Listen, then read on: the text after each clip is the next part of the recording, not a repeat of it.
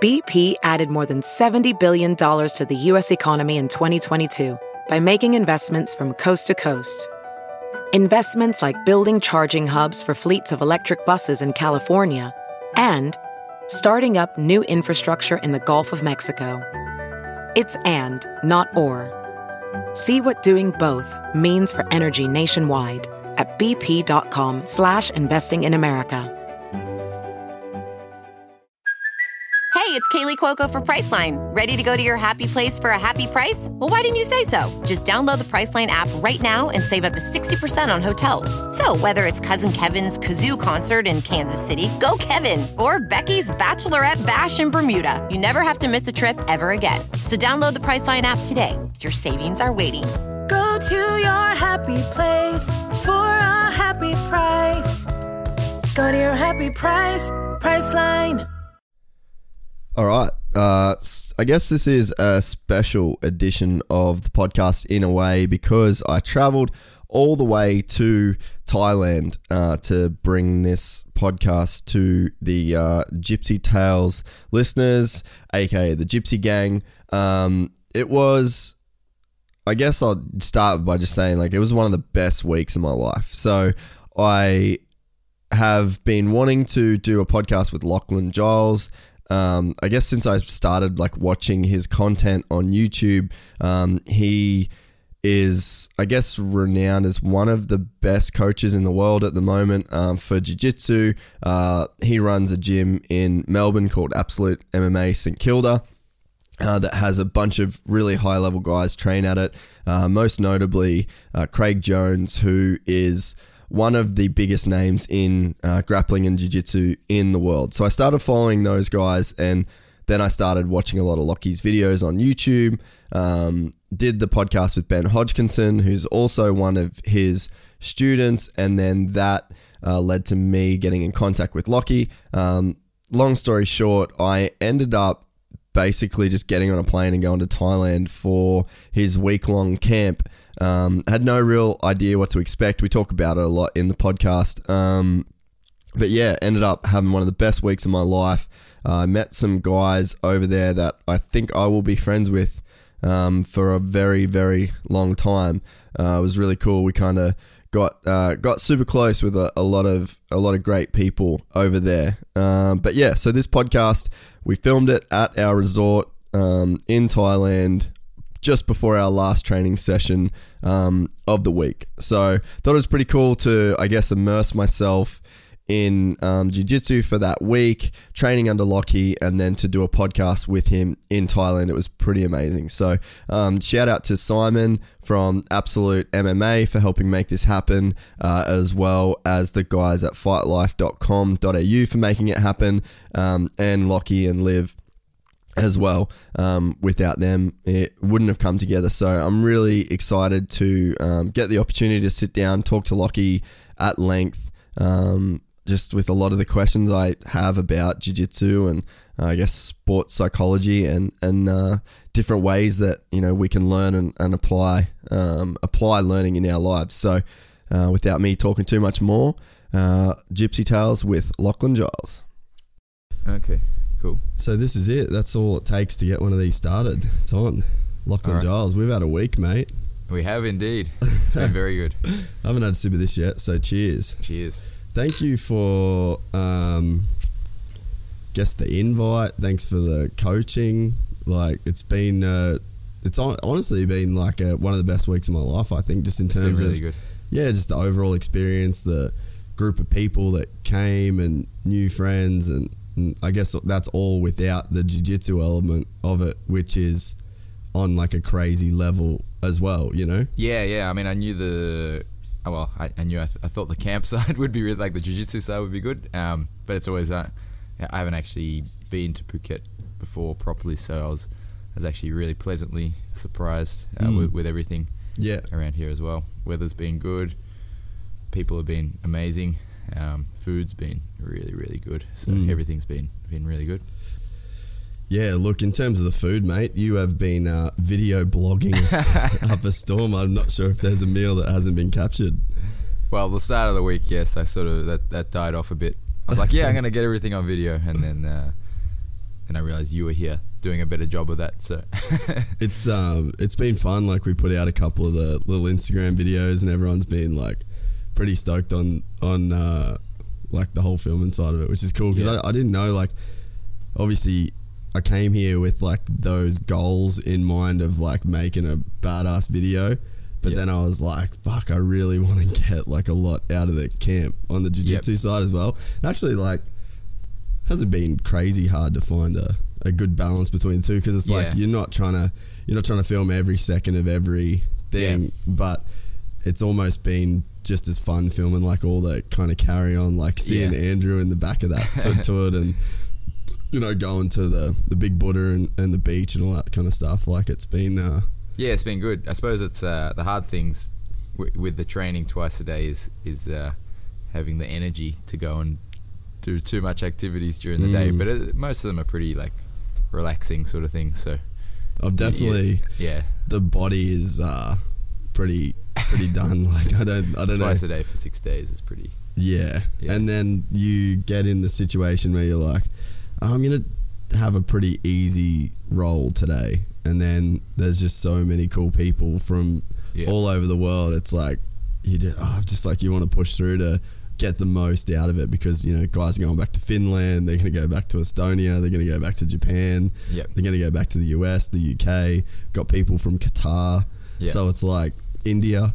Like, I had no idea how like diverse the camp would be as well. Yeah, it's really interesting actually. I suppose for the time of year, for me, I was like, yeah, this is a perfect time of year for Melbourne, because Melbourne's cold. Like, get away to Thailand, it's warm. But yeah, people have come from everywhere, which is awesome, and a range of skill level as well, you know. So a lot of there's a few white belts, blue, purple, brown, and then there's even live for a black belt as well. So there's a real mix, so you get a bit of everything, which is perfect, and a lot of different like body shapes as well, and you're seeing like the different games that people play too. Like the boys from Finland are like really heavy into the leg entanglement stuff, and then you've got guys like Nick that's just that super controlled top game guy. So it's like you're definitely getting a lot of different work here. Yeah, for sure. No, it's really good. But everyone's picked up. I mean, obviously we've had a sort of somewhat narrow focus of butterfly X and single X, and it's been really good to see everyone able to implement that as well, you know, like, so just rolling with everyone and looking around, people using like really it, trying it. That's really good. So did you ever think when you first walked into a jiu-jitsu gym that you would have a week in Thailand, own a hotel and a gym in Thailand? I didn't think I owned a hotel in Thailand until about 3 days ago. That's your hotel, Lockie. Oh, that's cool. Yeah. No, obviously not. Yeah, no.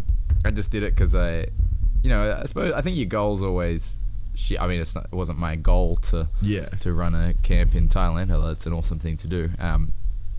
But I think your goals always shift. Like, you know, when I was a purple belt, like, or a blue belt, I was like, oh, Matt, like, you know, if I could ever get to be, you know, Pan Pacific champion at black belt, like, that would be like the best thing ever. But then once you achieve that, you're like, you just look further. You're like, okay, what about the worlds, you know, or what about this? What about, can I qualify for ADCC? I'd love to run a school one day. Like, things that are, I mean, goals are funny in that you don't want to set. Ideally, goals are always achievable. Like owning a school is very achievable, whereas like winning a competition is not always just up to you. That's it's like nice in your control. But it's like it's nice to work towards that. But yeah, I think you just always keep changing the goalposts. If you achieve something, then you just move it along. We've spoken about this before on the podcast in like a business sense, where like I've always tried to tell people, especially when it comes to money, like when people make money a goal, and it's like you start to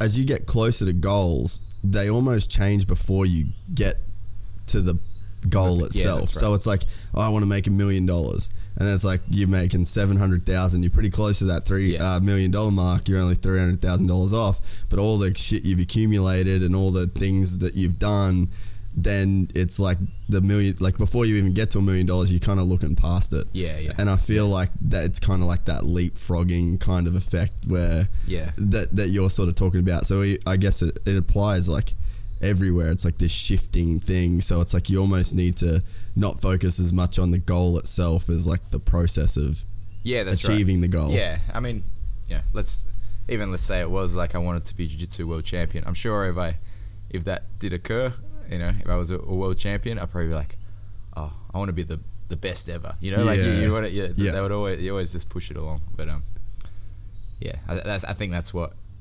you see a lot of guys doing anyway. Like, and I think that's why guys like Huffer Mendes and so on are able to, and Cabrinha able to keep going, for 10 years straight. Because once you won the world championships, it's like the amount of work and effort to go in and do that again. There must be something else that's got to drive that. Yeah. So we haven't spoken this week at all about how you got into jiu-jitsu. Yeah. Like, what was your background before? Because, like, I guess the thing is too is like for the people that listen to this podcast that aren't into jiu-jitsu, like you're like the Obi-Wan Kenobi of. Like, not really. I feel like you're on an Obi-Wan Kenobi level of jiu-jitsu to where it's like you're like the black belt dude, but now you're also like this incredible teacher. And the guys that you teach, and like Craig Jones, he's probably the best example. Is like the young Luke Skywalker kind of deal, almost. You know what I mean? And it's like he's off kind of doing his thing, and I think it takes like a special person to be like a great teacher and be able to, I guess, dedicate their time to teaching and developing new techniques and then showing those to people the way that you do. So that's why I feel like there's a bit of a Obi-Wan Kenobi reference in there, because it's like you're still actively a Jedi, but you're also a teacher as well. I appreciate the reference. I probably wouldn't put myself at that. You don't have, to put yourself there. But yeah, I mean, I've seen some Jedi shit this week. All right. Yeah. Well, Jedi mind trick, right? Yeah, true. I mean, it's a tough one. I mean, I think to be a good coach, it's kind of almost two types of coach. I think there's like a technical coach. Yeah. Like for technical development, but then there's like a coach in terms of more like, like you see the coach of a football team or something. It's like a leader. It's more like and just like controlling how people train and what they're working on and that sort of stuff. I think it's a tough one because you need to be in the game, competing and training a lot to keep up to date. It's like an arms race in jiu-jitsu where like people are evolving the techniques, and you need to be like right up there, like in that evolution, so that you can see, you can start exposing your students to it and feel what's happening, and potentially even if you're doing really well, be ahead of the game slightly in terms of that. Yeah. So you need that, and I think if you totally stop training and just tried to be a external coach, you'd start losing a lot of the feel for what's actually working, what doesn't, and I think you see that quite a bit when people don't roll. They start teaching things that they're like, oh yeah, this works. Like, yeah, but you're not testing that. Does it work against the new guys that are doing like this and that? Like, does your technique work? You have to actually be testing that. So I think that part's really important for technical development.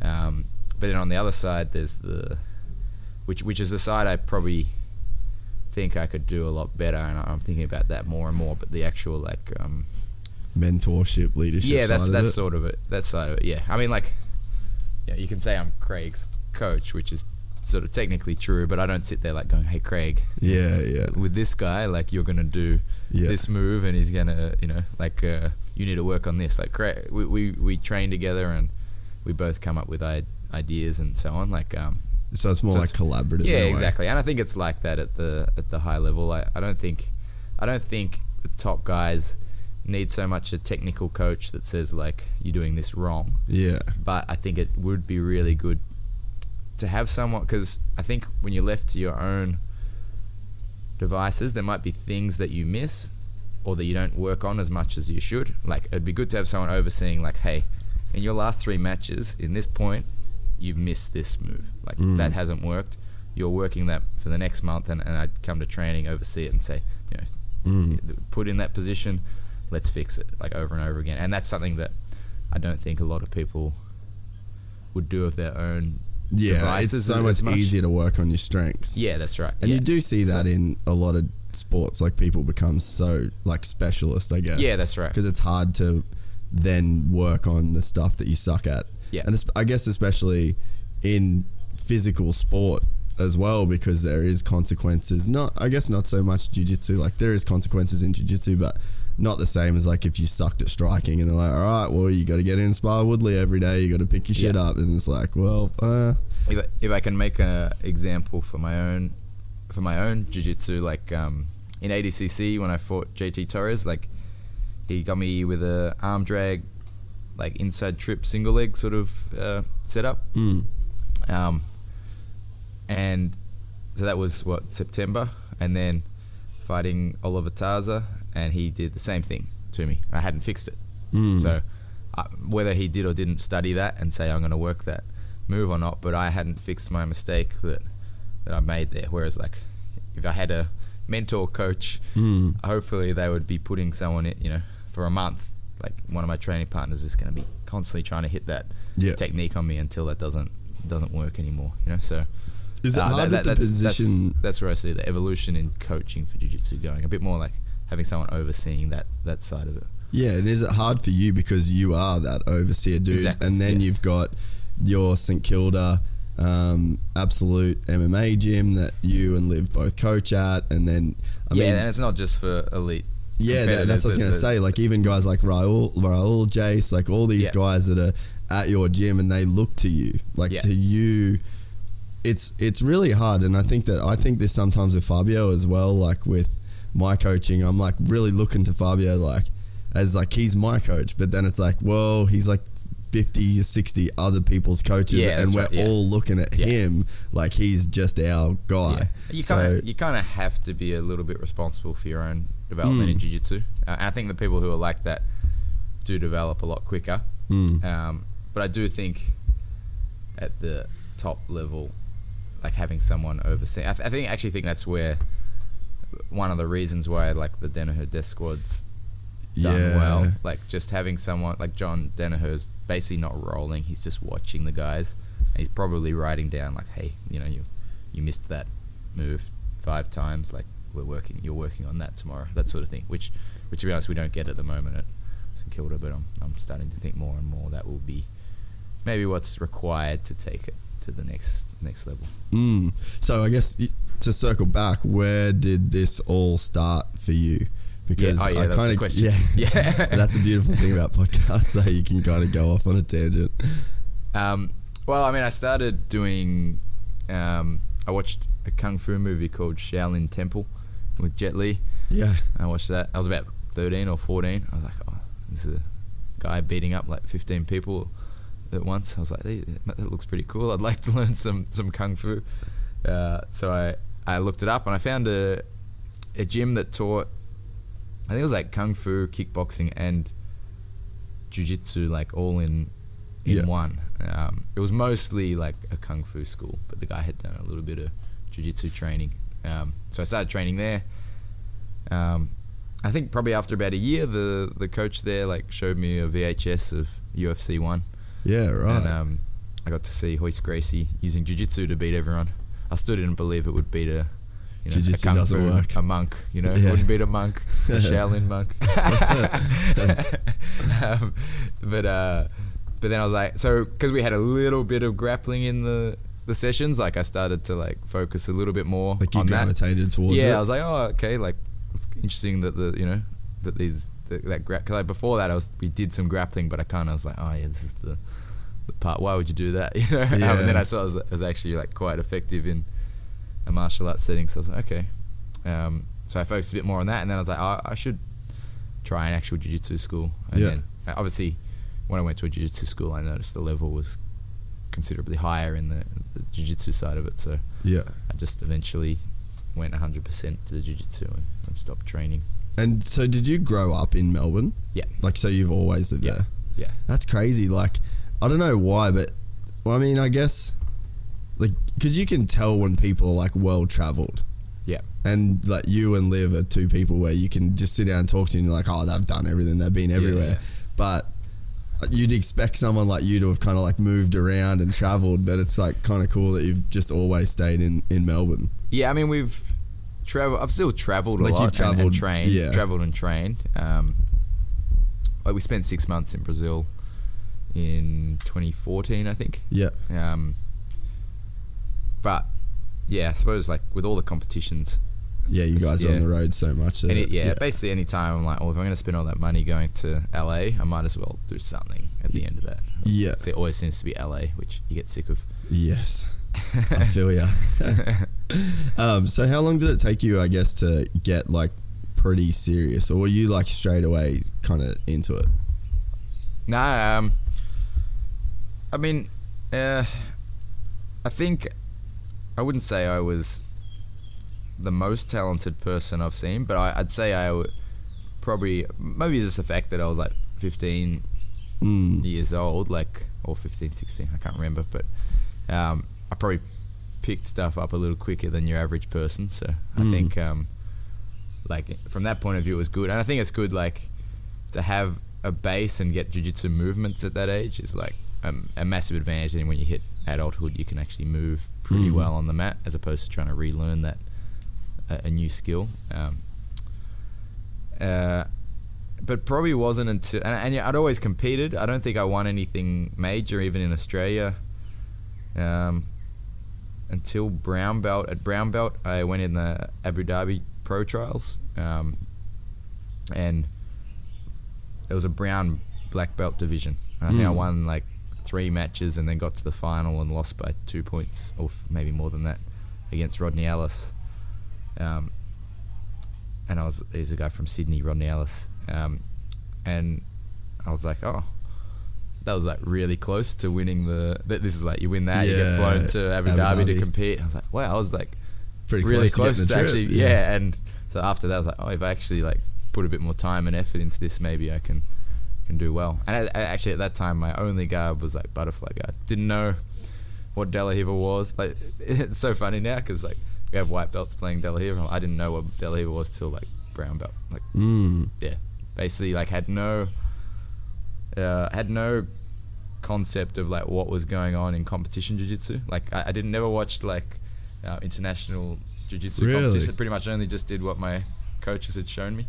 Obviously they'd had a bit more exposure, and then I think it would have been around the start of brown belt that I started watching. Well, I guess that was like pre-internet. Yeah, that's right. It's it's like hard to stay. Yeah, we're talking on like your 10 pulses. years ago now. Yeah, and that's like, I guess that's like just as the whole YouTube thing's like kicking off. But then I feel like jiu-jitsu wasn't on the forefront of like digital media for like a while, you know? Yeah, so then like I started watching competitions and I was, and then you start seeing like, okay, well, those guys are the best in the world and they're doing this. Why aren't I doing that? Yeah. You know? So like I even seeing like, I remember it was probably, I think when the Mendes brothers were brown belts, before people really knew what I remember watching them do the Berimbolo. Yeah. And people didn't have a name for it then. Like really? It was just, I just remember watching them like, they're doing something weird there. And I started trying to copy it in training, but I didn't know what it was called probably for another month or two. Yeah. And I saw on like an internet forum, so I was like, oh, I think they're calling it the Berimbolo. And then like, now it's just like a stock move. Yeah, but like that didn't exist, probably 7 or 8 years ago. Getting a bit of wind. We got a unicorn on the move. Bloody unicorn. That kind of threw me. Yeah. So the whole time that you're doing your kind of jiu-jitsu thing, behind the scenes, you're training to be a physio. So like in your head, were you ever thinking that jiu-jitsu was going to be like a career for you, or was it always just like a hobby that you were good at, and you still wanted to like kind of pursue the physio stuff? I like, it was definitely probably while I was going through uni, I thought I was going to be a physio, and just train jiu-jitsu as like a hobby. I think when I finished uni, so I basically started, when I finished uni, I got my first job as a physio, but it was part-time. So it means I could still like get sometimes 2 training sessions in a week. Although I ended up getting another part-time physio job, so I ended up training full-time for a little bit. Working full-time, but still training probably once a day. But yeah, I probably thought I was going to be just a physio for work. But I don't know. You just enjoy jiu-jitsu and start to have more success. And you see other people. Some of my friends in jiu-jitsu and coaches and so on. They're like, oh, they're actually making a living from teaching jiu-jitsu. That's pretty cool. Yeah, because it when you started, it couldn't have been like a real definitive, clear pathway to making money out of jiu-jitsu. No, it wasn't. But I should say, where I was training. This is at guys like David Dominance. He had a pretty well-established academy that was doing really well. I definitely think that was a big influence. It's really cool to see someone able to make a living off jiu-jitsu. So that would have been before I'd finished my physio degree, but I hadn't decided then that I wanted to run a gym. But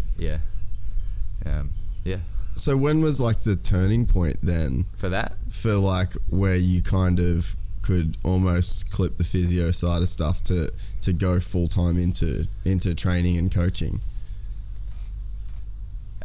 It's I don't know. It was a pretty slow sort of thing. I think probably when I was in Brazil with Liv, we went there to train for 6 months. I was doing my PhD, my physio PhD at the time as well. But then I was like, oh, okay, I'd like to. At that time, I was like, yeah, I'd like to open up a jiu-jitsu academy one day. But I had no idea it was going to be a top competitor sort of gym. Yeah, a place that people came to really. Yeah. Yeah. I think I was. Oh, I remember looking looking on the real estate, or what is it? Real commercial, and looking for suburbs that had no jiu-jitsu around them. So I was gonna go somewhere far out, almost try to find a suburb where there's no one around, so that I wouldn't be competing with everybody. Yeah, that's right. Yeah.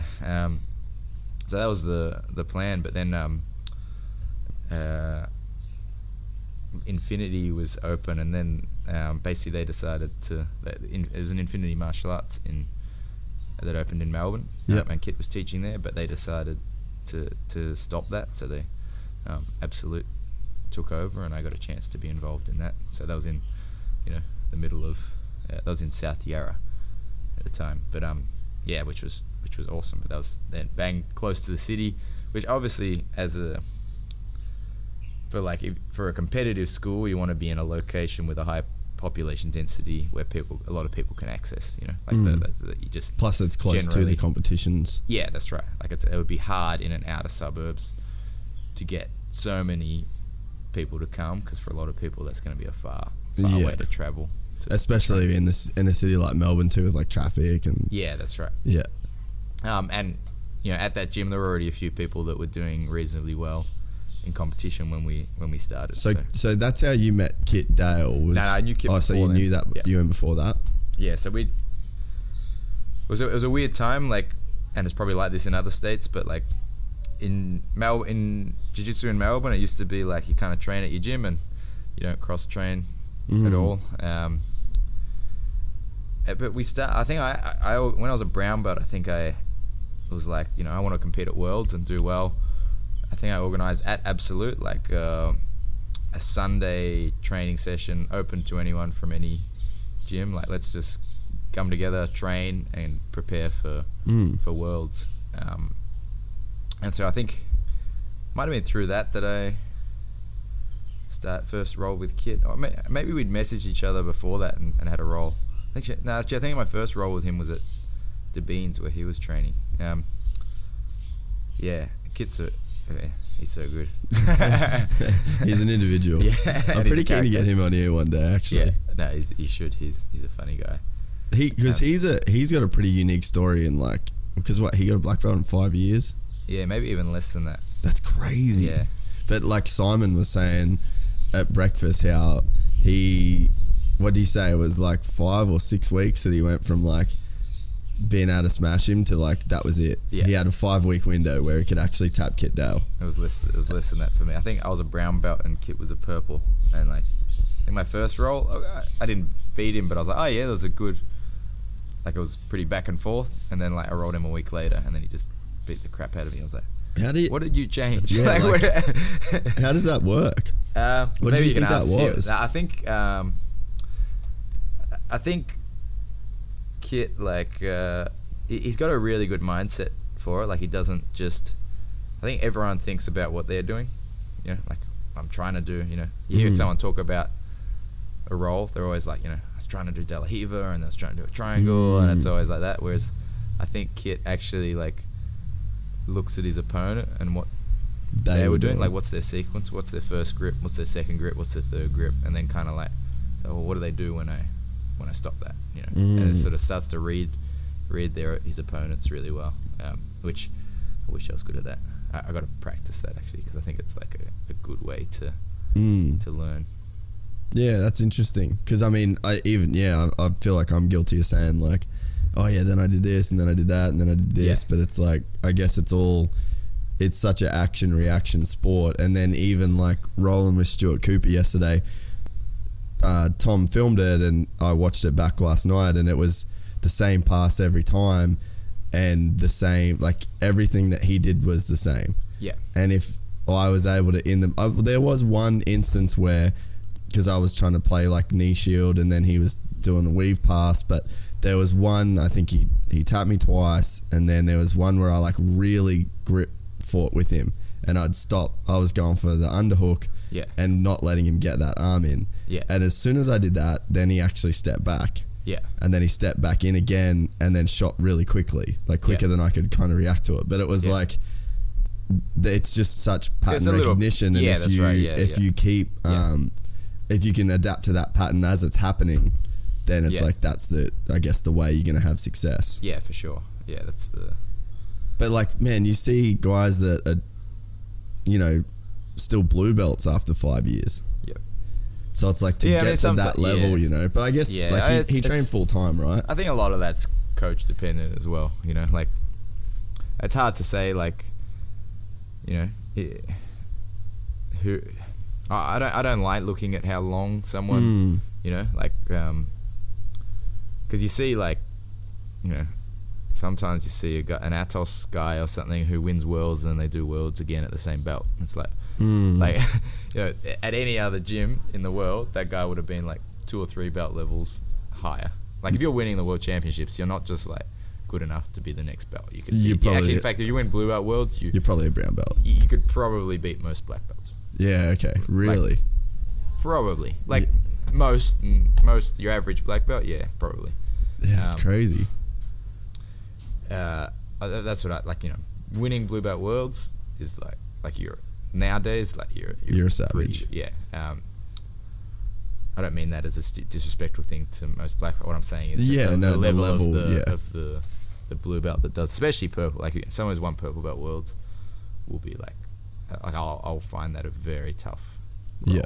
And so I guess then, because the whole, like, with jiu-jitsu, the belt systems is kind of like, it's a weird one in terms of there's a lot of like subjectivity to it. Oh, for sure. And it's like, do you, I guess, not like hold people back, but is there like standards that you hold people to where it's like, say you get a really good white belt and he's just killing it and he's coming in and learning and like a lot of effort, are you going to make it his blue belt a little bit harder to get because of, I guess, the level that you're setting for him as opposed to the casual guy that comes to the gym, has his same routine, does his class, he's not studying, he's not trying to go on the extra effort? Like, is it apples to apples, or is it apples and oranges at that point? I generally, like, if someone likes to compete a lot, I would generally maybe make it a little tougher for them. Like, as in, like, you know, they should be the best blue belt in the gym before they get their purple belt, sort of thing. Yeah. Because they're competing, and if you're going to compete, like, you're there to win, especially internationally. Like, if you're trying to win the worlds, people should be complaining about the belt. You know, people at your home gym should be like, when's this? You know, this is ridiculous. How's he not a not a purple belt yet? Because if you're not, then you're not going to win the worlds. Like, don't bother. Yeah. Don't bother going to the worlds trying to win it, unless people at home are complaining about You the being fact a that blue you're belt. still, yeah. That's like, I mean, people call that sandbagging, but like that's literally what, you know, that's by definition, like if you win the worlds, you're literally the best blue belt in the world. You probably Should sandbag, like you've been on it either too long or you're too good for the belt that you're on. Yeah, that's and I guess that's why you see people like when they win, they get like right away they'll have like a purple belt around their neck on like the podium or whatever, because it's like that's your now you're done. It's like you've achieved all that you can achieve. I mean, for me, it's like I don't put like I think it's like it's an awesome achievement to win a world championship at blue belt or purple belt or whatever, but I think the ultimate test is black belt. So like it's more to me about motivation, you know. Like I feel like what you want is like to keep someone motivated up to black belt, and they want to be a competitive black belt. That's the end goal. So like for some people, for a lot of people, like winning or getting a medal at the Worlds or winning the Worlds, they're like, cool, I'm an awesome competitor. I've done it at purple. Next year I'm going to do it at brown, or next 2 years I'm going to do it at brown, and then I'm going to be a black belt and I'll be a competitive black belt. Like they see the pathway pretty well. Whereas if you go if you promote it a little too early, or not too early, but maybe too early as a competitor, like you go to Worlds, you lose first or second round at purple belt, and then you go to brown, you eventually get your brown belt. You kind of squashed round it or every second round, you're like, am I actually a good Yeah. competitor. Like, whereas if you had have spent one more year at the purple belt, you're like, oh, like, you know, I medaled at purple belt. Mm. You know, I'm getting up. It's a weird thing. But Yeah, like, it's like the confidence game. Yeah, I think like in that way you see the progression. Like, it's visible to you, like how you go to become a top level competitor. And this is obviously how many people win the world. It's three, not a lot, yeah. 3 per division, or Yeah. like, sorry, 1 per division. 3 people get a medal. Actually, they give 2 third places, so 4 people get a medal. Yeah. You know, in each division. So it's not easy, obviously. So even then, that's like a extremely hard thing to do. Yeah, and I guess like I think some of the mindset side of things, like even for me, it starts to shift a little bit. I guess it's like that goals thing that we were talking about, because it's like you first walk in the gym and then you're getting smoked by everybody. Yeah. Like there's nobody there that you can almost hold a candle to, and then it's like you start tapping some white belts, and then you get that first blue belt tap, and then you're like, damn, that was crazy, and then it's like you kind of hunt for that again, but you're not expecting it. Yeah. And then you start getting it more, and then now you're at a level where it's like I mean, even this camp, like I feel like I've held myself at the standard of when I roll with all the blue belts except Nick. I'm like looking to do something. Yeah, yeah. But I mean, Nick's like the one dude I haven't even. I've just got no smoke for that guy. But like, it's like your mindset changes, and I think, and like even coming into this camp, I was like, I thought I'd be the only white belt, and I thought I'd be by far like, and I don't think there is a worse person. So it's not like, oh, I thought I was going to be the worst person. But I knew I'd be the least experienced. Yeah. And I thought that it was going to be a week of just complete ass kickings. Yeah. But it's like, even through the week, your expectations change. So it's like, do you think it's helpful for people to not look at like, I'm going to tap this belt or that belt, or and just more start thinking of like overall jiu-jitsu, and like, I was able to keep my guard for this long, and I was able to, like, regardless of the belt. No, I mean, it's good to, I don't know, it's weird, because I don't, once you've had your black belt for 6 years, you kind of forget about it. But like, I mean, belts just, you know, I don't know, belts are a funny thing, because as you said before, they're subjective. Yeah. But I think it's better to look at like what you're doing. But you know, it is important to look at who you're doing it on as well. Yeah, because it is a good gauge, really. You could be like, you know, you'd be like, you know, when someone, I don't mind when someone takes my back, because I do this, you know, prone armbar thing on, you know, some people do this armbar like from when someone has their back, which like won't work on someone who's experienced. So you still have to look at like who you're doing it on, because like then it's a proper test, you know. You could choke a new person from inside their closed guard maybe. Yeah. And you're like, man, I've got this really good technique, but Yeah. like It's not going to work against anyone that knows. So I think it's important, like who you're getting your techniques on.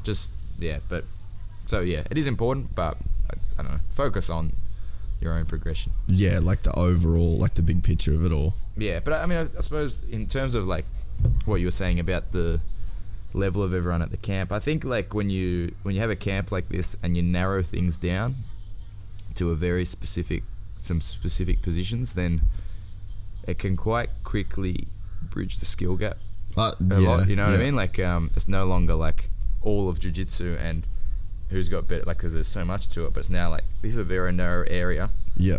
And by the end of the camp, like everyone almost has an equal amount of knowledge about the positions. So and you've actually you've probably spent, like, all the guys here have probably spent as much time, unless they're like play that as their A game already, like they've probably all spent nearly as much time as each other. As you have now. So like that's what I wondered coming into it. Yeah. Because I sort of had it like, some schools don't do any of this kind of stuff. Some schools do a lot of this stuff. But I kind of wondered in my mind coming into this as like, I feel like I'm good at learning. Yeah.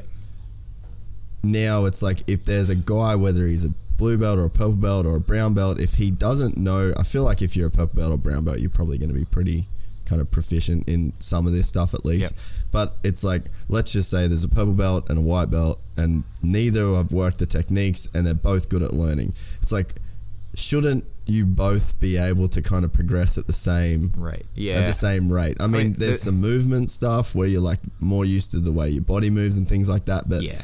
I did wonder if that is how it would be coming into this camp, to where it's like that the time and the where you're at in overall jiu-jitsu would matter less because it's so focused and it's like 10 I people think it definitely matters less. I mean, don't get me wrong, like you like being an experienced grappler, you like just anything you can tend, like, you know how to put like good pressure in the right area. Yeah. Like, you know, you could take someone who's never done single X before, but they're like an expert at half guard and all this sort of stuff, but never done single X before. They should still, just through like good grappling feel, like be able to pick it up someone quicker than someone who's never grappled before. But definitely by narrowing it down, it does. Your learning curve will be pretty similar between the two of them. So, and that was definitely like a curiosity of coming into this. And I think that for any white belt or like new blue belt that listens to this podcast and thinks that a camp is like out of their league, I think that it's like almost designed for you, like in a way, because it's like you can come in and you're going to be learning the same stuff. You're going to be with the same people. And it's like you're even starting to figure out people's games, which makes you more effective. So it's like, I really think that it's probably an underrated thing for like early jiu-jitsu people. But it's like, if you're serious and really kind of want to get into it. And I think that maybe that's like a bit of a misconception about camps, to where it's like, should we get a couple more beers? Or I'll maybe get an iced coffee. Can we get one iced coffee and one more Singha? Coffee, normal coffee, okay? What do you want, iced coffee? Cappuccino or dark coffee or espresso? Is there any ice? No ice. We don't have the iced coffee. We are normal. Okay, I'll just get a cappuccino. Thank you. And then one more Singha. I like this service. I feel like we should have a bar at every podcast. Yeah. So how active are you still with like the physio stuff? Like, how much of that do you have to keep up to like not lose your edge in that zone? Or is it kind of jiu-jitsu is a good place to be? Jiu-jitsu mat is like almost a good place to be a physio at times. Oh, I mean, there's definitely plenty of injuries, but it's kind of hard because like often people come up and ask you things, but like it's I don't like doing like a real quick assessment of things because it won't be a good assessment. Yeah. You know? And then it's kind of like, you know, if someone said to you, hey, can you just quickly like film something for me, like I'm just gonna do this, and then then you're like, it's like your reputation as a filmmaker, like then you've got to post it. It's like, you know, like if someone's like, oh, can you just quickly look at this or that, and then I'll spend like 2 minutes looking at their knee or whatever, like I might get my diagnosis wrong in that time, you know, because I haven't had the time to, and, you know, and then they'll be like, oh, like Lockie's a shitty physio, he didn't get my, you know, but it's not, I just need, like, you know, so it can be annoying like that.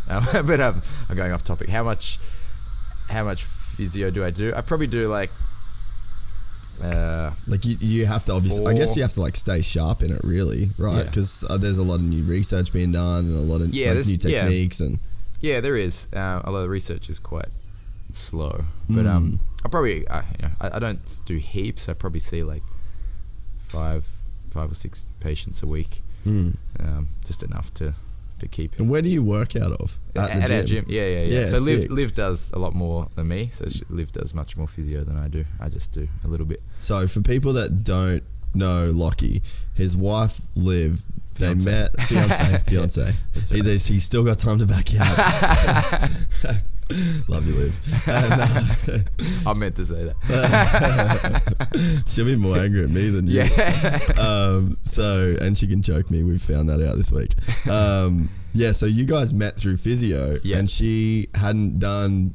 Was she done like? Before. She's a gymnast and a cyclist. She said the other night that she went to a jiu-jitsu class while she was in Brazil, so that she could tell you, "Oh yeah, I went and did jiu-jitsu." No, that wasn't her first. She started jiu-jitsu in Melbourne. Like she was doing gym or Muay Thai at some place that also had jiu-jitsu there. So she started jiu-jitsu at a school in Melbourne, but only like, I think that was like a week before she left to Brazil. And then she's like, oh, I'm going to try a class at Brazil. And I was like, don't do that. But she did. So yeah, she's pretty tough though. I can imagine her getting in there and making it happen. She likes to train hard. Like she came out of a gymnast from Poland, so the work ethic for training is obviously pretty full on. So how cool was it to then, because she's a 3-time world champion, so it's like you took her from like nothing. Obviously there was a good athletic base, but then you take her all the way through to her black belt. She's won 3 world championships with like her partner as her coach. Like that's pretty interesting dynamic that you guys have got going on there. Yeah.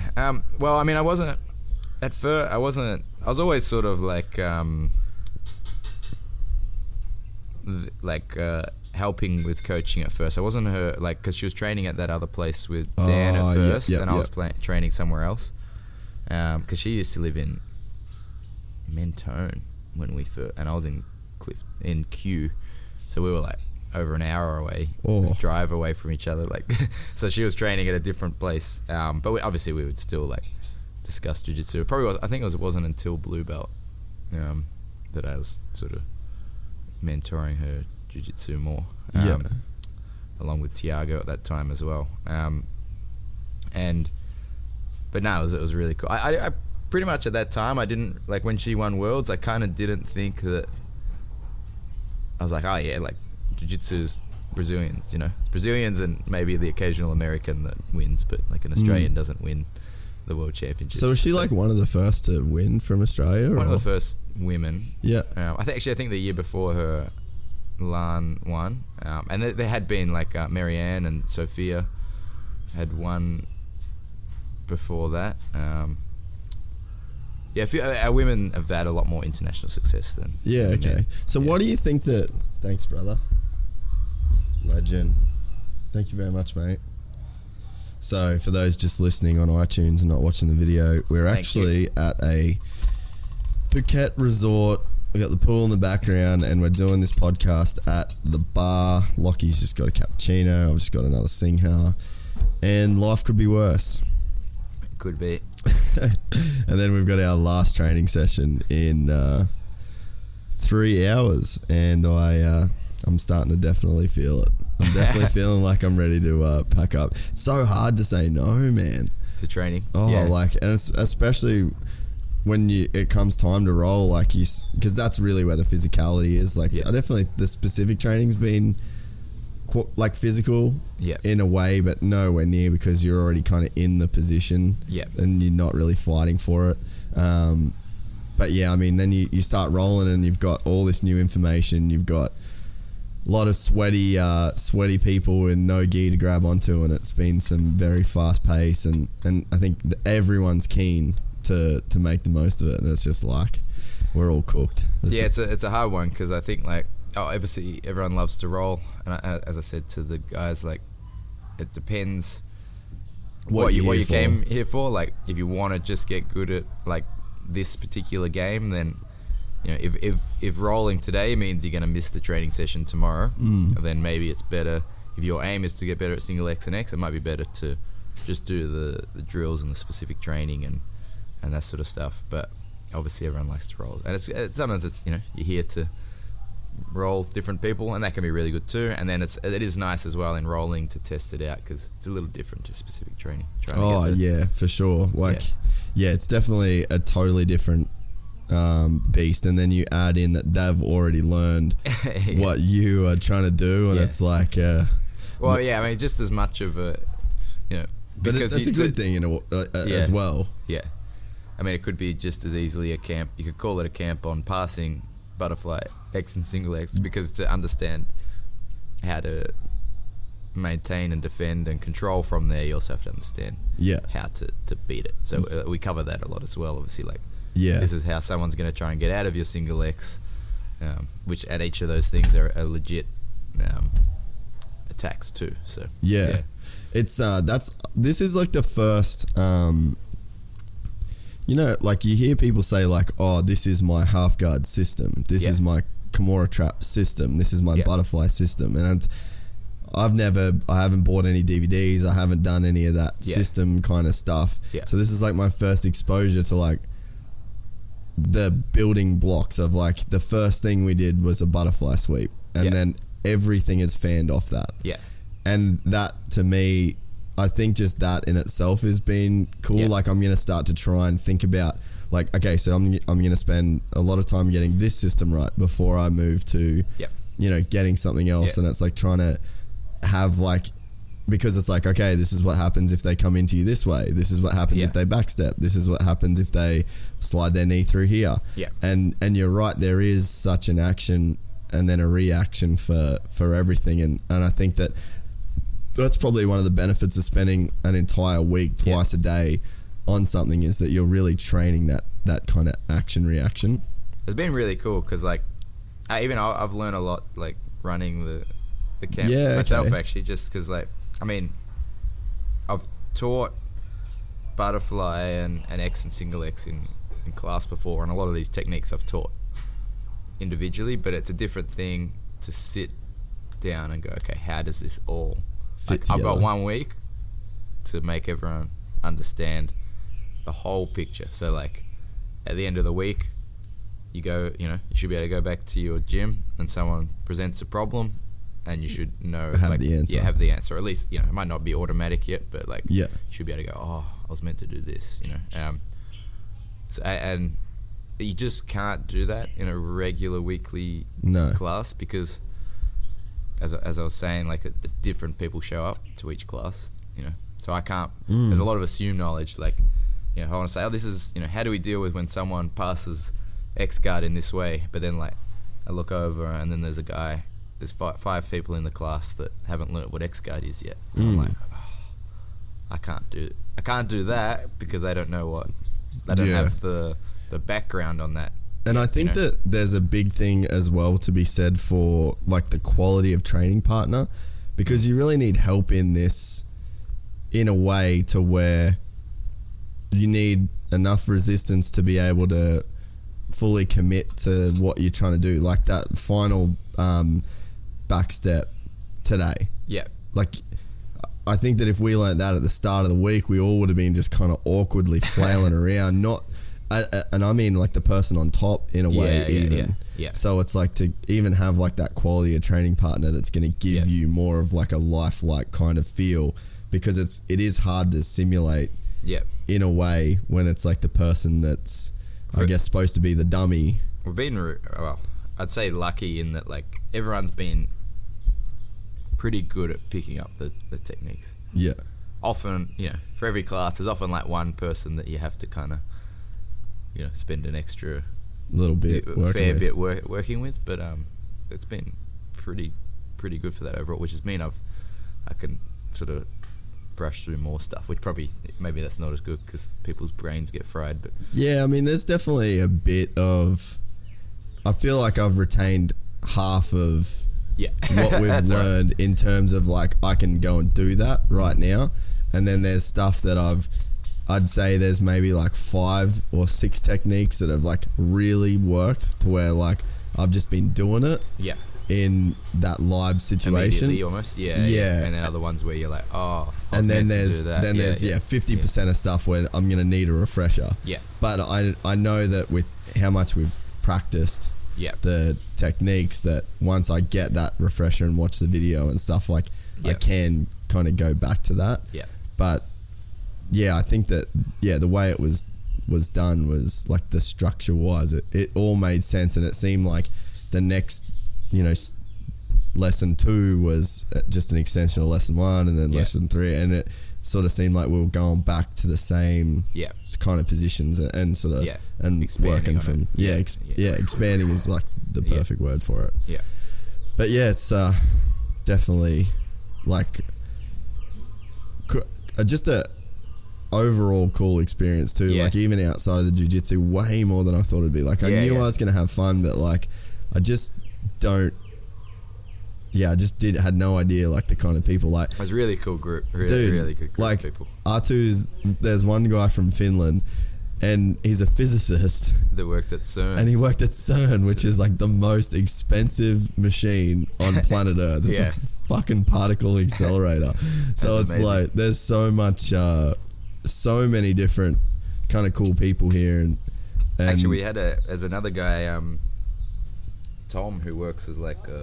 He's a head track and field coach. I think it's not just track and field. I think it's a few different sports. For really? The guitar, like I think he oversees like the coaching and so on. He's got some like I was speaking to him actually about like learning, like how people learn and so on. And I sort of there's some stuff actually I occasionally do in my training. But like speaking to him, like, I need to do that more. Even at the camp, I did that a little bit, like the random learning and so on. So like, so because he actually made a suggestion for one of the specific trainings, right? Yeah. So we were doing. Actually, I kind of. So this is if I can tell you how I originally planned it, and then how I changed it after chatting to Tom. Like I was originally like, okay, well, we're going to be working like butterfly X and single X.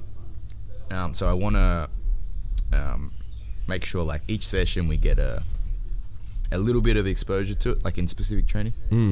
Because kind of I know that like I know from research, like if you learn something and then sleep overnight, you come back to it and you're actually better at it the next day. Like that, it's like your brain absorbs it. So instead of doing one class and just a specific training butterfly, and then the next day do a class and just specific training single X, and then another class and just specific train X, you will learn better if you do a little bit of each day. Yeah. But I was originally planning on like, okay, we'll do some specific training from butterfly, then we'll change, do some specific training from X, then we'll change and do it from single X. But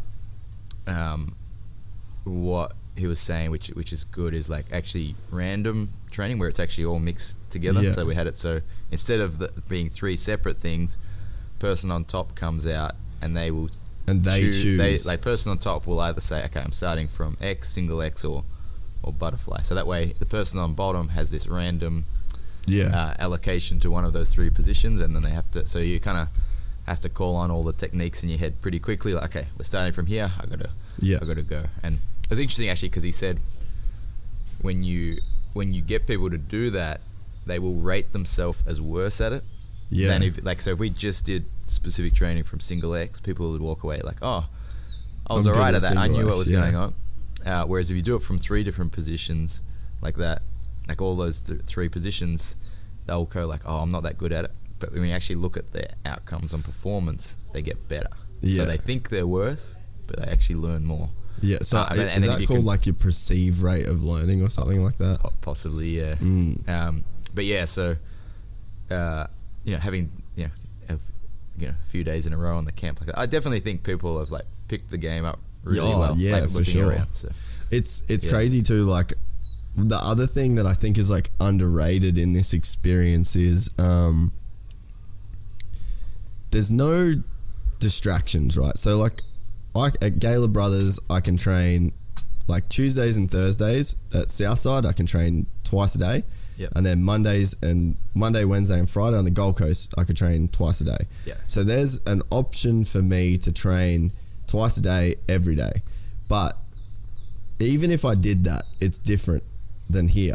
Yep. Because I leave the gym at 11 when I finish the morning session, and then I go home to work, and I've got all this shit coming at me that's not related to what I just learned in any shape or form. And then I go back for the afternoon session, and I'm like stressed and I'm frazzled, and I've had to deal with all this bullshit, and then I've try and switch my mind back into jiu-jitsu. And then it's like almost like starting again. So it's like you're doing the two classes, but it's like it's definitely not the same when you leave there, you walk to the hotel, and then we're all talking about the class, and then we go to lunch and we're all talking about the class, and then you get back to your hotel room and you're washing your shit and you're sort of thinking about the class, and then you go back and you get a chance to do it all again. And I think that in itself too, it's like in my head I'm just trying to think of like all the things of like what I expected versus what it kind of really is. And it's like, that's, I think, a really underrated thing. And like me and Andrew and Raul and Nick have all been like, we've watched all the footage, then we've like been talking about it. And it's like, it's just this non-stop, it's like sinking, like right the way in. And, you visualizing different stuff before you get back to gym, like, oh, this is what I'm going to do on this guy, or blah, blah, blah, blah, blah.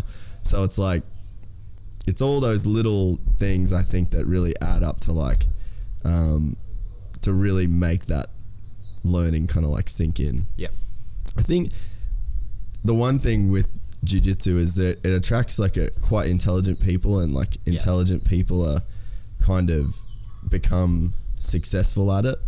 And like obviously you're a doctor, like you got a PhD and Dr. Lokiagi. But it's like, do you think the mental side of it's like what's kept you engaged for so long? Because like you're a smart dude in terms of just general conversations, and you've got some broad interests and talked about like coding and like you got into coding and stuff like that. So it's like, I'm not very good at that, but you know what I'm saying? I definitely think the mental side's what keeps me interested. It's probably recently I've had a bit of a shift in what I think.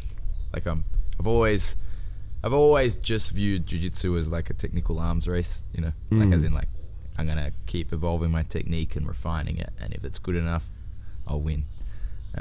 Whereas I think now at the top level, like not now, just now, but like more and more so, other things are important, like flexibility, strength, speed, timing, and mindset as well for competition. So I probably like actually, I think for me in my own competition, my big thing that I want to be working on is a lot of those other things. I feel like maybe in the next year, everything going really well, my technique improved. I improved 10-15%, like as a technical jiu-jitsu player, like if everything goes really well, but that maybe from those other things I could be like I could be an extra 50% better, or which so is if like I'm massive more gains, flexible, more powerful, my timings, my mindset and my timing, and if I work some other things that I think but yeah, I mean, it also then becomes like a bit of a crossroads. You see some people like whose jiu-jitsu is like really limited, and I think that is actually the best for competition. Like pretty much the stuff that we covered this week, like if you watch someone like Eddie Cummings, that's basically all he does, combined with some much more like some leg lock planet sort of stuff. No, he's a Danaher dude. So I was thinking about Gio. no, but like his leg locks are amazing, but he just goes like either butterfly or like a single X shin to shin sort of entry into leg locks. And he's got some slightly different stuff to what we learnt as well, but like he just plays that, and he doesn't even really come on top, doesn't try to pass. I'm sure he does in training sometimes, but like you watch his matches and he basically says like, no, this is what I'm good at, we're just keeping jiu-jitsu in this small little ecosystem, which works really well, but to me that's not as exciting. He's actually a really smart guy too, at least from what I'm, as far as I'm aware, but I think, you know, for him, his like brain is like, man, like how can I improve my leg lock? Like he's going in there with like, you know, he's looking a samurai sword. Yeah, he's like, looking razor sharp at the things he already does, trying to like refine it. I've probably generally had a more general approach. Like I play a lot of different. Like this has been a butterfly X and single X camp, but I also like just as much of my game is like reverse de la Riva, sit up guard, half guard. Like I play that. I'd say to a pretty high level as well. So that's just from guard, and obviously I like passing. You know, that's some stuff I do from back, like a whole bunch of stuff. Some systems, other systems that sort of work together. So yeah. And is that like? Do you think that comes from having a school, because you can't just teach a certain way? Like you've kind of. And like your game's different to Craig's game, but you're still working with Craig, and then you work with Kid a bit, and you work with Hodgie, and you got all these guys that you work with. So it's like, I think it's better as a coach for that. Like I can teach them more. Well, actually, I don't know. Some of those specialists probably might still be able to teach other games really well, but like I definitely can, because I can play it. I think it's good as a coach. At the same time, like you could just do this game and just teach this game and have all your students be like experts at that, you know. It becomes a problem if it's reliant on certain attributes. Like there's some things like the butterfly stuff, if you're really small, like for the girls, it's hard to use like butterfly sweeps against bigger guys. You can use that distance butterfly we talked about, that we started with, like more like arm drags and keeping like a bit more distance from butterfly. You can use that really well, but like trying to get underneath and elevate them is not as effective if there's a massive weight difference. So then it can be a problem because you're not giving other options. Based on the size. So what's it been like lately with the whole, like the buzz around Craig and what he did when he kind of burst onto the scene, and then it seems like then that built up like this following that you've got on YouTube, and then you started like really having some success as a competitor. Like, you know, there's like the boys from Finland, for example. They were like, oh, it's my dream to get Anaconda choked by Lachlan. You know, like you kind of are like this little superstar in a certain, although it's a very niche kind of space that we're playing in, it's like you kind of have shot into like a certain level of notoriety, and now Craig's arguably one of the biggest names in jiu-jitsu. So it's like, has it been a weird little transition to kind of like watch it all happen? And look at Raul. Raul saw you on YouTube, dude, and said, I'm going to go to Australia and live in a backpacker hostel, and I'm going to train at Absolute. Like, that shit's crazy. He's a legend. He is a legend. He's very good. It's been pretty weird. It's it's funny just like the combination of things that have like the sort of come together. Because I sort of had the YouTube channel, and that was, I think that got popular after I was on EBI, and that started to get more popular then. But definitely, like I put up a clip of an armbar I did on EBI, like an Nakamura series. And then obviously once Craig did well, I think that put a bit more legitimacy from the coaching point of view. So I think I'm not like the best competitor. Like you could find people with much better achievements than I'm competing at I'm competing at a high level, and I've beaten some top guys, but I've definitely lost quite a lot of matches as well. So like if you were looking just for a top competitor, you could find people with definitely better resume than I do there. But I think people like that I'm coaching as well, which is and maybe they like the way I coach. It could be the way I coach as well. And it's like this ecosystem of, you've got Absolute, which carries that name, and then you've got yourself as a competitor, and then yourself as just a academy coach, and then a coach to these guys that like, because that whole crew down there, like you got Kit, Craig, you got Hodgie. I'm sure there's dudes I don't know that are like. Yeah, then I've got a bunch of guys that are... You know, so it's like, it's definitely like this perfect little storm that sort of seems like it's going on. It's almost like a, I don't know, like a Aussie dance squad in a way, you know? Yeah. And it's like, but I guess it must be, because I know so say with me for the podcast, right? Like, you start doing it and you don't look past what's like right in front of you at the time. Yeah. So like when you started doing the coaching, it's not like you're looking past that to like, oh, I hope one guy walks in as a purple belt and he's just this freak of nature, and then he starts killing everybody, and now I'm going to be this famous coach. Like you never really look past your nose in a way. Yeah, it just sort of happens, like, I think it comes down to just, like even the YouTube channel, I wasn't like, oh, I'm going to make a YouTube channel that'll have over 1 million views. It was just, I think one of our students was like, oh, we should like film some stuff and put it on YouTube. I was like, yeah, okay. Like, do it. And then, they got shared, and slowly, more people started liking it. So we, started putting out more content, and now it's become pretty popular, which is good. And same with, like,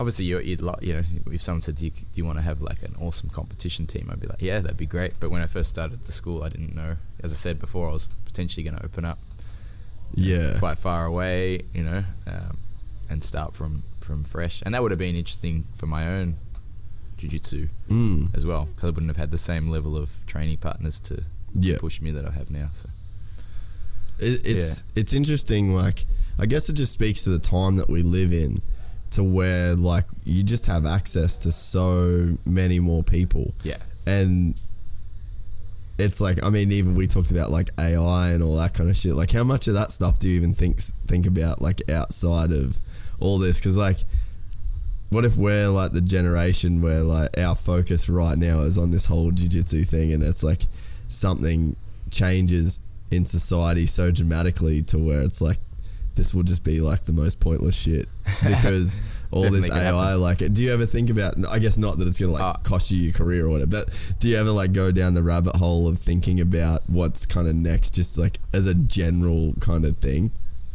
I think jiu-jitsu is safe from AI for now.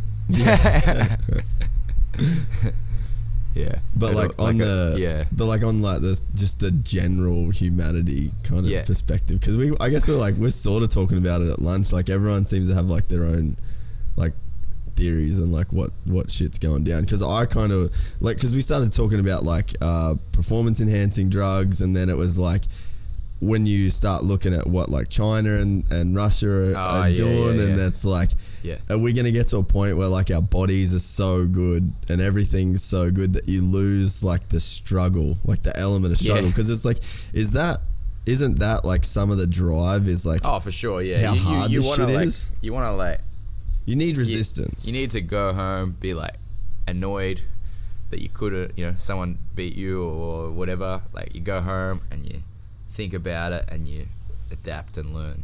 I think that's a healthy process. Yeah.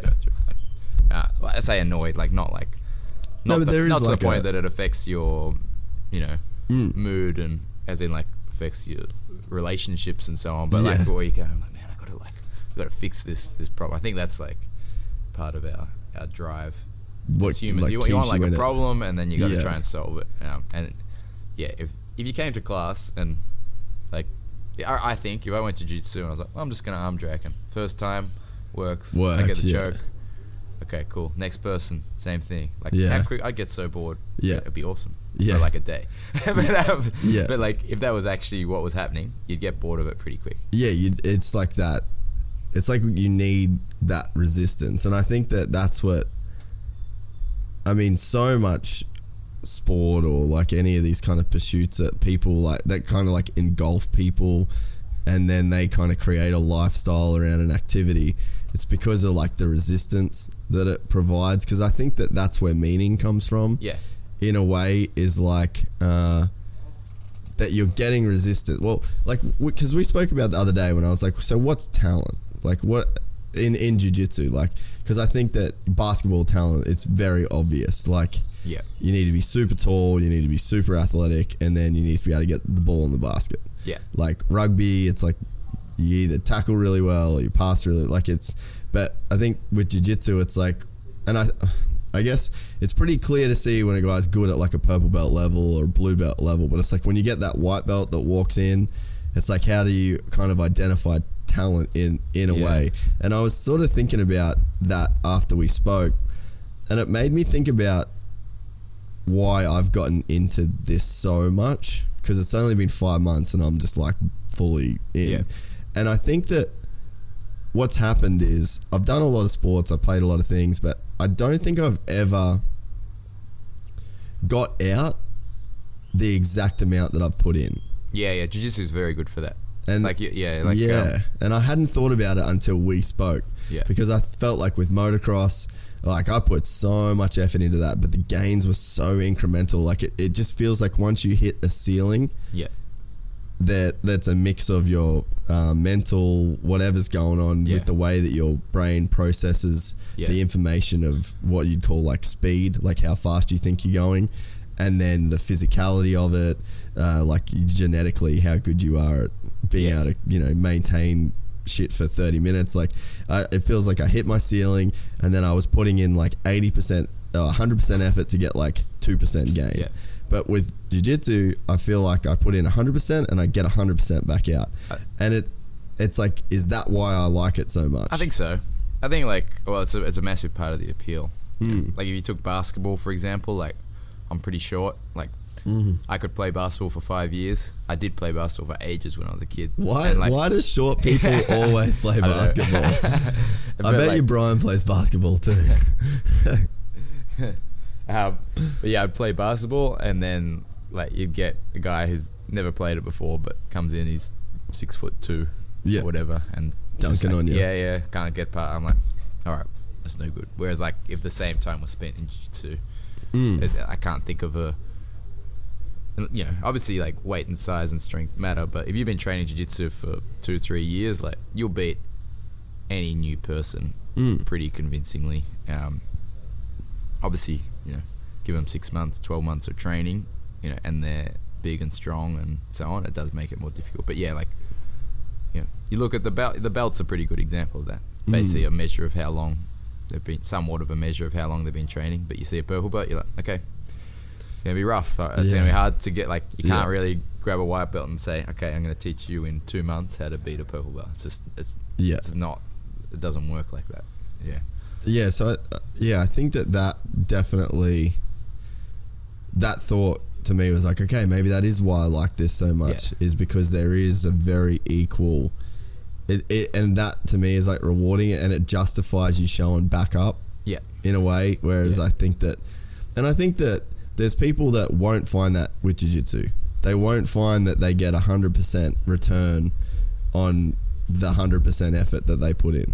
And then I think that there'll be people that find that like if you say basketball, like if they put 100% into basketball, they will get 100% return. But for yourself, so it's like, I guess that's just a concept that I thought about after Wid spoke, to where it's like maybe the real gold is found when you kind of find something where what you get out kind of matches what you put in, because it is skewed, even though it's, like no matter how much you want to be a basketball player, like that number could be skewed based on factors out of your control. Yeah. I mean, that still exists in jiu-jitsu, just not to the same degree. But yeah. I can't think of any sports that are as much like that as jiu-jitsu, but So- I don't play any other sports. Yeah, true. Did you play much other stuff growing up? Like, did you? Because I think the competitive jiu-jitsu is definitely not like a comfortable thing Yeah. to where it's like if you play one-on-one down the street with your mates, it's like it's not the same thing. Or if like I'm real good at handball, I'll probably be good at jiu-jitsu.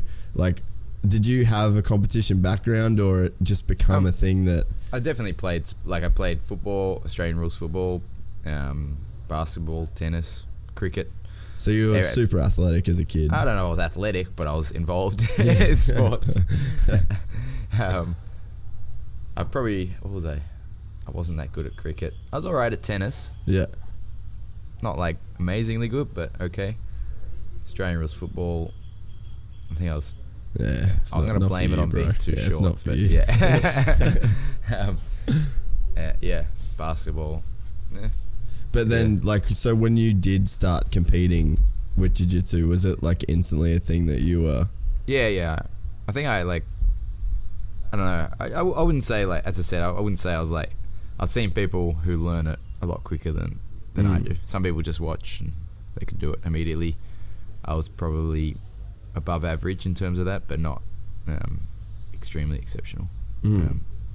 But I think like my mindset like was always pretty good in that, like it just that I believe I was like, yeah, like if you do the technique right, it works. I think a lot of people don't even get that. Often they start, they're like, I just want to win, you know. It's like, well, to win, just do this really well. Yeah. At least at first. Then there's a lot on top of that is required as well. But yeah. Well, I think like that was, I guess, like I've explained it to my friends before as like, it doesn't matter the level. Like an armbar is an armbar. Like if I get you to position 10 of 10 in an armbar, position 10 of 10 in an armbar is you tapping. Yeah. Position 7, 8, 9 might be like super hard for me to get for like 6 years on you. Yeah. But if you follow those steps, there's at no point, unless you're like Gordon Ryan in that match with Craig, then it's like step 10 didn't work. Yeah. but it's like that shit does work. So I think like you said, to have that, like I think that whenever I've like, oh, I got an armbar on this guy and it's like didn't work, I was like, okay, well I fucked up at step 7, as opposed to, oh, I got to step 10 and it didn't work. Like it all works. It's the way that you get there. Yeah, I think I think that's a really good way to think for you at the moment, because that's quite linear, as in like, I think it's good to think linear at first, like as in like I just hit all these points and I get the armbar. At a certain point, it's like you know, let's say the reality is more like, okay, I get to step 3 of the armbar and they do this. I won't get the armbar if they do that. I have to change my direction. Okay. You know, like it's not an armbar anymore. It's going somewhere else. So recognizing where, like, get really good at the linear thing first, because a lot of people are like, oh, it's not working. Like, yeah, but you're not even doing step 3. All of it, like you're not right, doing the step that is required to get the move. And then after you're doing all that right, you're like, it's not working, and you're like, because you're not meant to do that then. You're actually meant to. You've got when to that go, happens, you have to change to something else. So and I guess that's where like that system thinking comes in. Is then it's like kind of based on action reaction. Yeah. But yeah, it's like, I guess it's more of like a fully locked in triangle with all the X's crossed and the you know, the I's dotted, is like it works. Yeah. And like I guess what you were saying before is like, I don't think a lot of people even have trust in it. Yeah, that's right. A lot of times, like even Andrew yesterday was like, "Oh, I just gave up on guillotines because they didn't work." Yeah. And I was like, "They work, bro.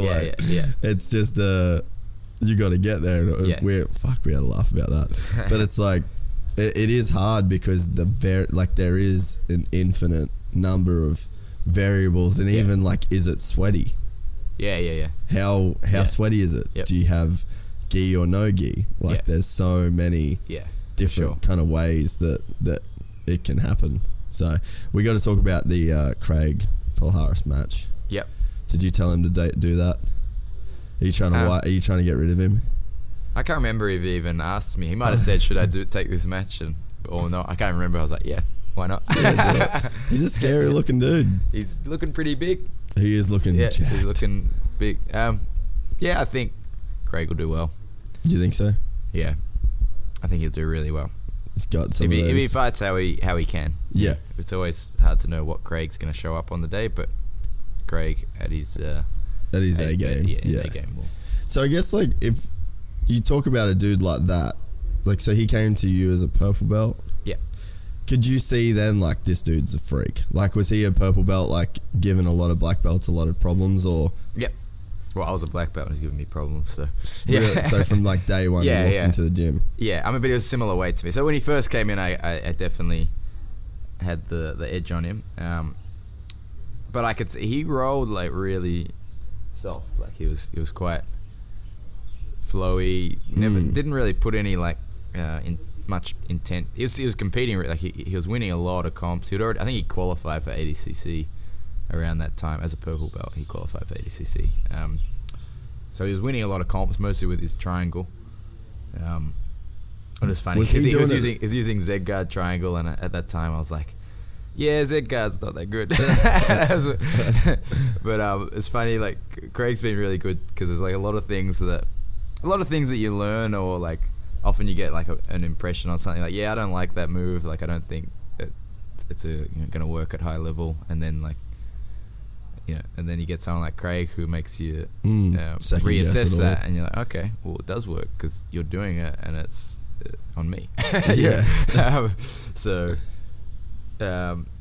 And then he obviously continued to develop technically, started to get a real interest in the leg lock game. We both did in the lead up to ADCC, and then ongoing, and got a lot stronger and a lot more intense. It's still probably his biggest weakness, I think, is just like he's actually really good from a lot of different positions, and I think his biggest weakness is that he tends to just go he tends to play a lot of guard and go for leg locks when his whole game is amazing. And then you saw that against Leandro Lowe, like he beat him by taking his back and choking him. But that was like a very brief snippet of what he can do. But then most of his matches are like guard and leg lock oriented. Yeah, well, he's trying to sell more DVDs. Yeah, there's a crazy video that I actually ripped it off YouTube and put it on my phone so I can like watch it like before I train and shit.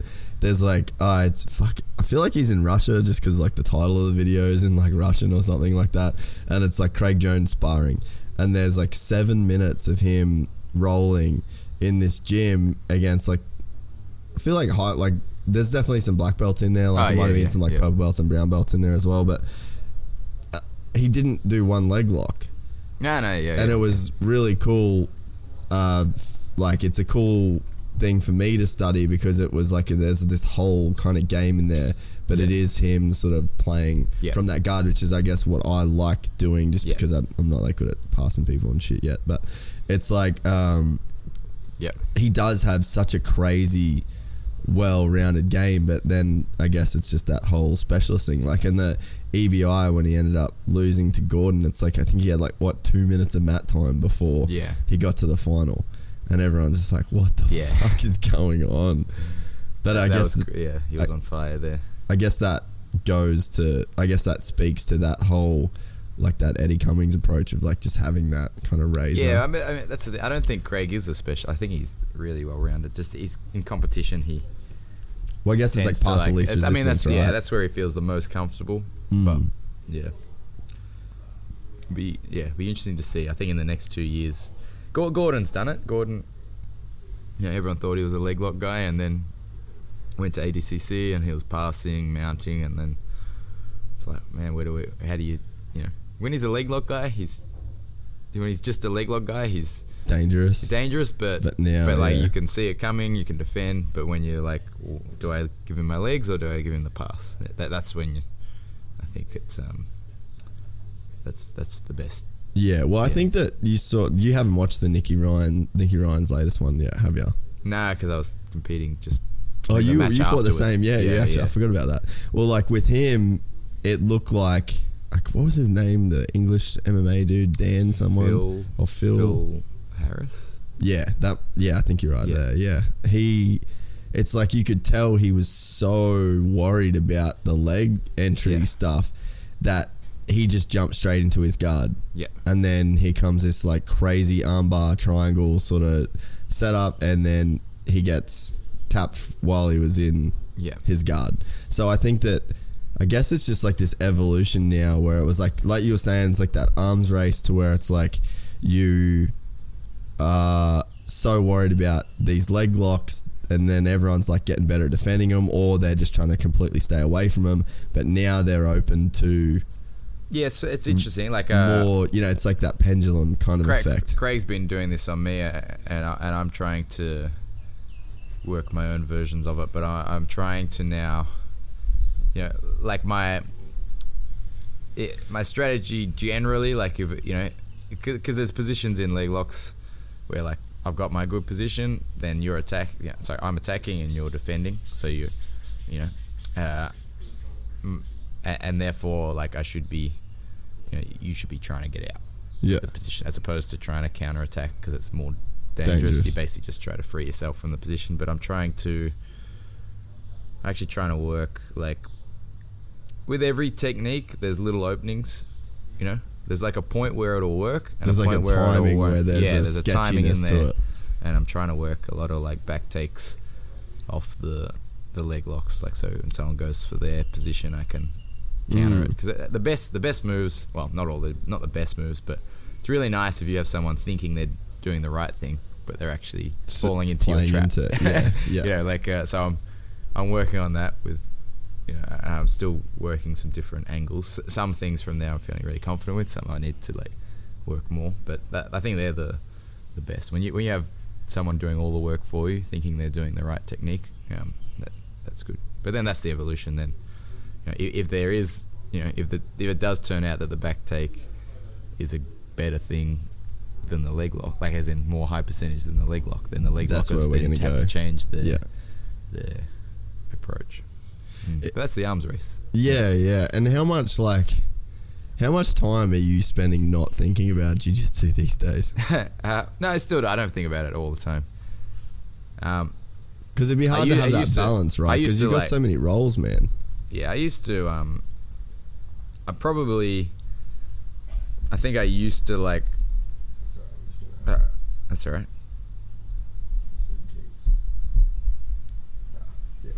We're good. Yeah. I used to really study other people's games, and I still think that's a really good thing to do. Like, and I still do it occasionally. Like the body lock passing, I've been watching some footage of the meows and so on. Yeah, that's really killed me a couple times this week, namely with Rowan. Yeah. So like I think it's good to study because you get to see, we're talking about an arms race, but if you just look at what you're doing yourself, then you're going to miss the general trends, and certain people are doing certain things that are really effective. So like you got to look at other people and then see like what are they doing to make that work, and try and work that out. But also something I want to do more of, again speaking to Tom, is video my own, even just my own roles or whatever, and then like go back, watch it, anything that wasn't right, then I come back in and I fix that, because I think there's things that like obviously there's always things that you miss, and you just like but to actually make sure you fix that mistake, it's obviously quite time consuming to do that. But that's what I was gonna say. Like you've got so many roles within like the gym of people that kind of have these expectations of you as their coach. You've got guys that you want to focus on at that high level competition. You've got your own competition, managing relationships, and then you've physio. So it's like it's definitely not run a hotel. You're a mogul. Deal with Simon. Yeah. But yeah, it's definitely got to be hard to, I guess, strike up a balance between it all. Yeah, it is. I think it's like one of those things. I could be a better coach if I wasn't a competitor. I could be a better competitor if I wasn't a coach. But here I am, trying to do both. So just I guess there's probably a legacy that's going to be created. Really, like it's so hard to be like introspective in the moment, like, because it's all happening right now. Like, this is the thick of it. This is probably the busiest you've ever been in your life. But I mean, it's like you might not ever get to be like the greatest competitor of all time. Yeah. With the way that you're giving so much time to other people, because I think that you definitely have to be selfish to be an athlete. I mean, that's what I am a little bit selfish in some regards, which means I could be a better coach if I wasn't as selfish. But then, at the same time, I could be a better competitor. But that's what I think though, is like, for someone that's giving, like, you're giving up on both, like, you're giving up a piece on both sides to have that middle ground. But in that middle ground, is there the chance of like really creating something special that can last longer than yourself? If that makes sense. Yeah. You know, so it's like, I think, like, that almost is more rare than being a good coach or a good competitor in a way. Yeah, I think. I think once my competitive career drops off, obviously I'll focus more on the coaching. But I'd like to. Yeah, it's something I really want to work towards, getting a some sort of high level team, sort of competitor team thing, and allocating as much of my resources we can to that team and their development, which would be like taking on more of a coaching role, like as in like videoing our classes, like, for that group, and actually, like, each class is like, okay, because like that's like this mainstay. Guy come in, let's have a look. Your last role, this happened. We're fixing that today. Yeah, you grab, you're working together. Let's go. So that sort of stuff would be good. Because that's like, if you look at the NFL, like, that's the NFL. Yeah, that's right. Yeah. There's jiu-jitsu should, like, that's. Yeah. I think it's starting to move in that direction, right? I think that's.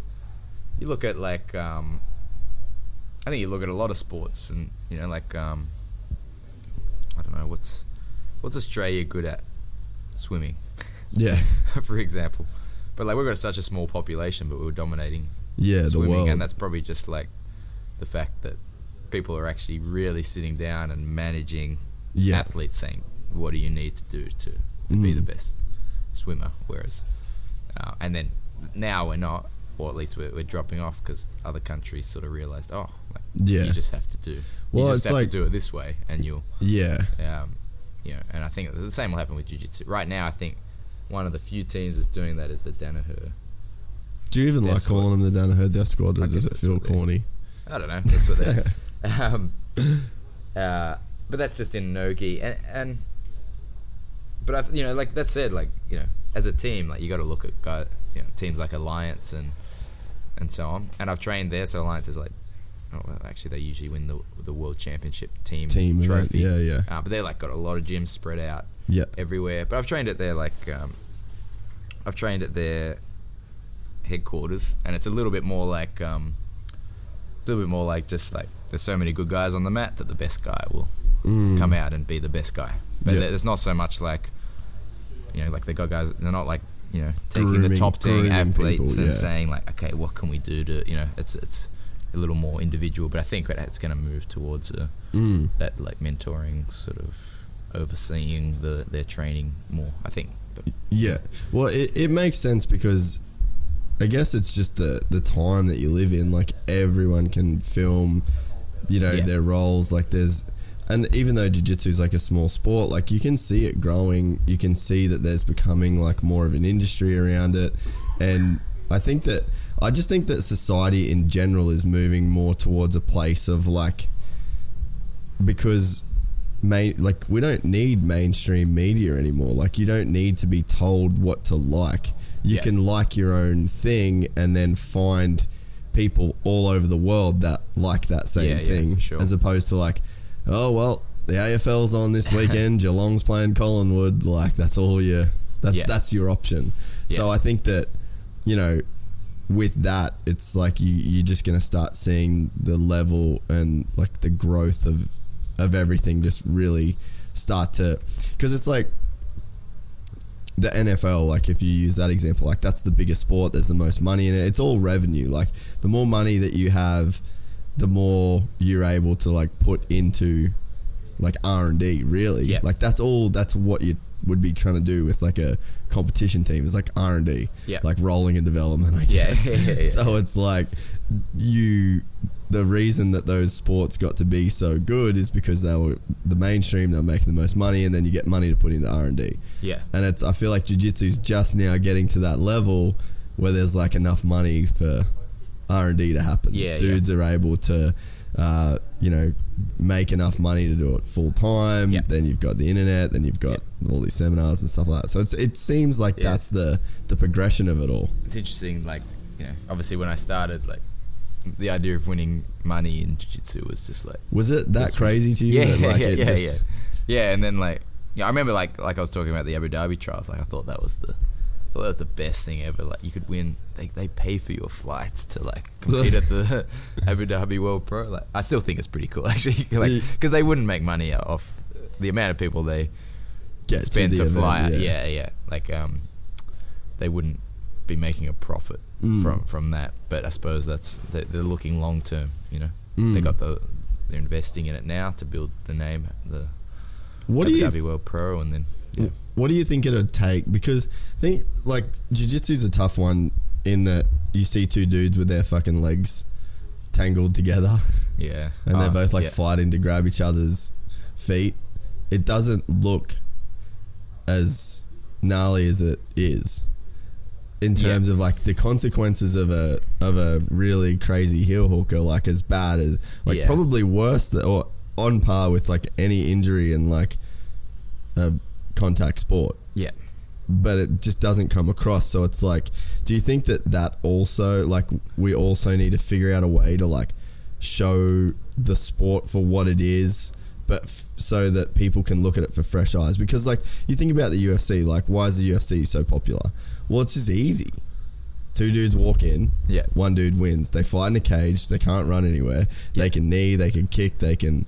The only things... It's like there's like three things you can't do, and it's like do everything else. So it's easier for people to follow along. So it's like I could see, like, because jiu-jitsu is cool as fuck in terms of what's actually going on. But it's like, how can we get that message across to people? Is there a way? I don't know if you can. Like, I just don't think you can. But you didn't think you could win prize money either. I don't know. Like I just don't think you could. I just don't think it's a spectator sport. Like for someone who doesn't know. I think like you look at it, you're like, okay, there's a bunch of people rolling around. Because the beauty of it's like the complexity and the details. The details. And if you don't know what that is, I think as it grows as a sport, you'll see it continue to be more popular. It's possible, like it's already happening in Abu Dhabi, for example. Like in school, they learn jiu-jitsu. Really? Yeah. Every kid. No shit. Yeah. Did not know that. There you go. So how long has that been going on? A while. Really? Yeah. They'll have a pretty so all those kids are straight killers. But it's pretty funny actually listening to some of the people that coach there, because they're saying like a lot of 90% of the kids don't want to do it. Like they treat it like like doing like volleyball or something. Yeah, that's right. Volleyball. Yeah. But at least then, like, maybe if that was happening, like where if everyone in school was doing jiu-jitsu, then like you'd get like a bit more like superstars that are well known to the general public, because you could then watch it and be like, oh, I don't like doing jiu-jitsu, but I can appreciate that technique that they're doing. I think there's definitely more closet jiu-jitsu fans, or not like closet jiu-jitsu, but people that don't do it but enjoy watching it now more than ever, like because of the UFC. I've heard of a few people that said they watch EBI but don't train, and I was like, yeah, I honestly think it's like it's sort of starting to happen, but I guess it just comes down to the fact like it's so accessible as a fan through the internet. Like the guys at Flow do an amazing job. Like EBI obviously is, or like a bunch of them are on Fight Pass, which that's been like the best thing I did, I think, for my jiu-jitsu, is get Fight Pass and start like watching actual like real fights. Like even though that's really good for it. Yeah, even though the level's so different. Is Stewie here or? No, I'm just gonna check because he said 2:30. It's now 3, isn't it? Oh shit. Sorry, fans, listen on iTunes. Sorry. We got shit going on. We're busy up in Thailand. I'm do it private at 4. So Yeah, that's cool. We can wrap it up soon. What were we saying? help me out here, Lachie. Yeah. Help me out. We were saying Oh, trying to get people. I was saying I just bought Fight Pass. And Oh, how yeah, good that yeah, is for. yeah. Cause Yeah, that's. I mean, studying footage is really good. It's really like to just watching the guys and seeing how they move and going. I don't know, like even if you don't understand what they're doing, if you just look at the posture they're in, just like, okay, that's De La Riva guard and the guy's doing that posture. Interesting. Like maybe I'll try that and see how that feels, because like it's you can learn a lot from watching footage. I think too that, so like I had that the Kimura grip from half guard / Z guard, and then if I couldn't get the Kimura from there, then I was like, that was a roadblock, and then I'd let go and I'd go back and then I'd start it again, and then Nick showed me some other options, and then it's like, oh, that roadblock's gone now. So I think that a big part of like learning jiu-jitsu as well is like not just learning techniques, but like learning possibilities, if that makes sense. Like, sorry, what did you say? Here by the pool. Well, we are at the pool and we see no sign of this big man.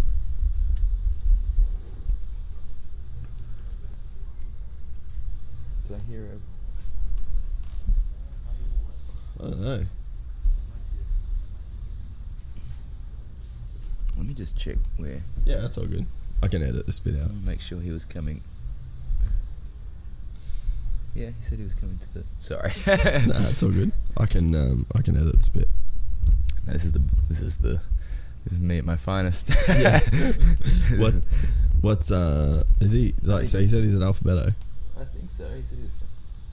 Stuart.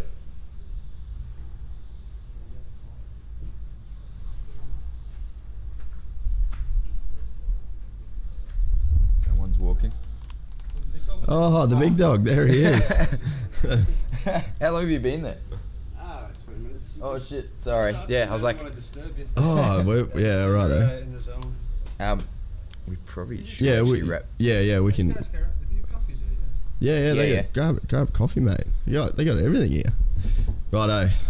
Guess we'll lock it up. You're busy. Yeah. You're a busy man. Sorry. We'll do this again at some point, I reckon. Yeah. Look, I finished by saying I've had just the best time. Like, It's been so good. Jiu-jitsu aside, like the people, like yourself, Liv, like, fuck, it's been sick. Amazing. Thanks so much for coming. I'm glad you came along. It was And thanks for coming on the podcast, and definitely get you on it at some point again. Maybe, that'd be good in Melbourne. Yeah, I was gonna say I feel like I have to come and train down there with you guys, and I don't know, be cool. Maybe do a comp or something down there. That sounds really good. Sick. All right, Thanks Jace. Cheers.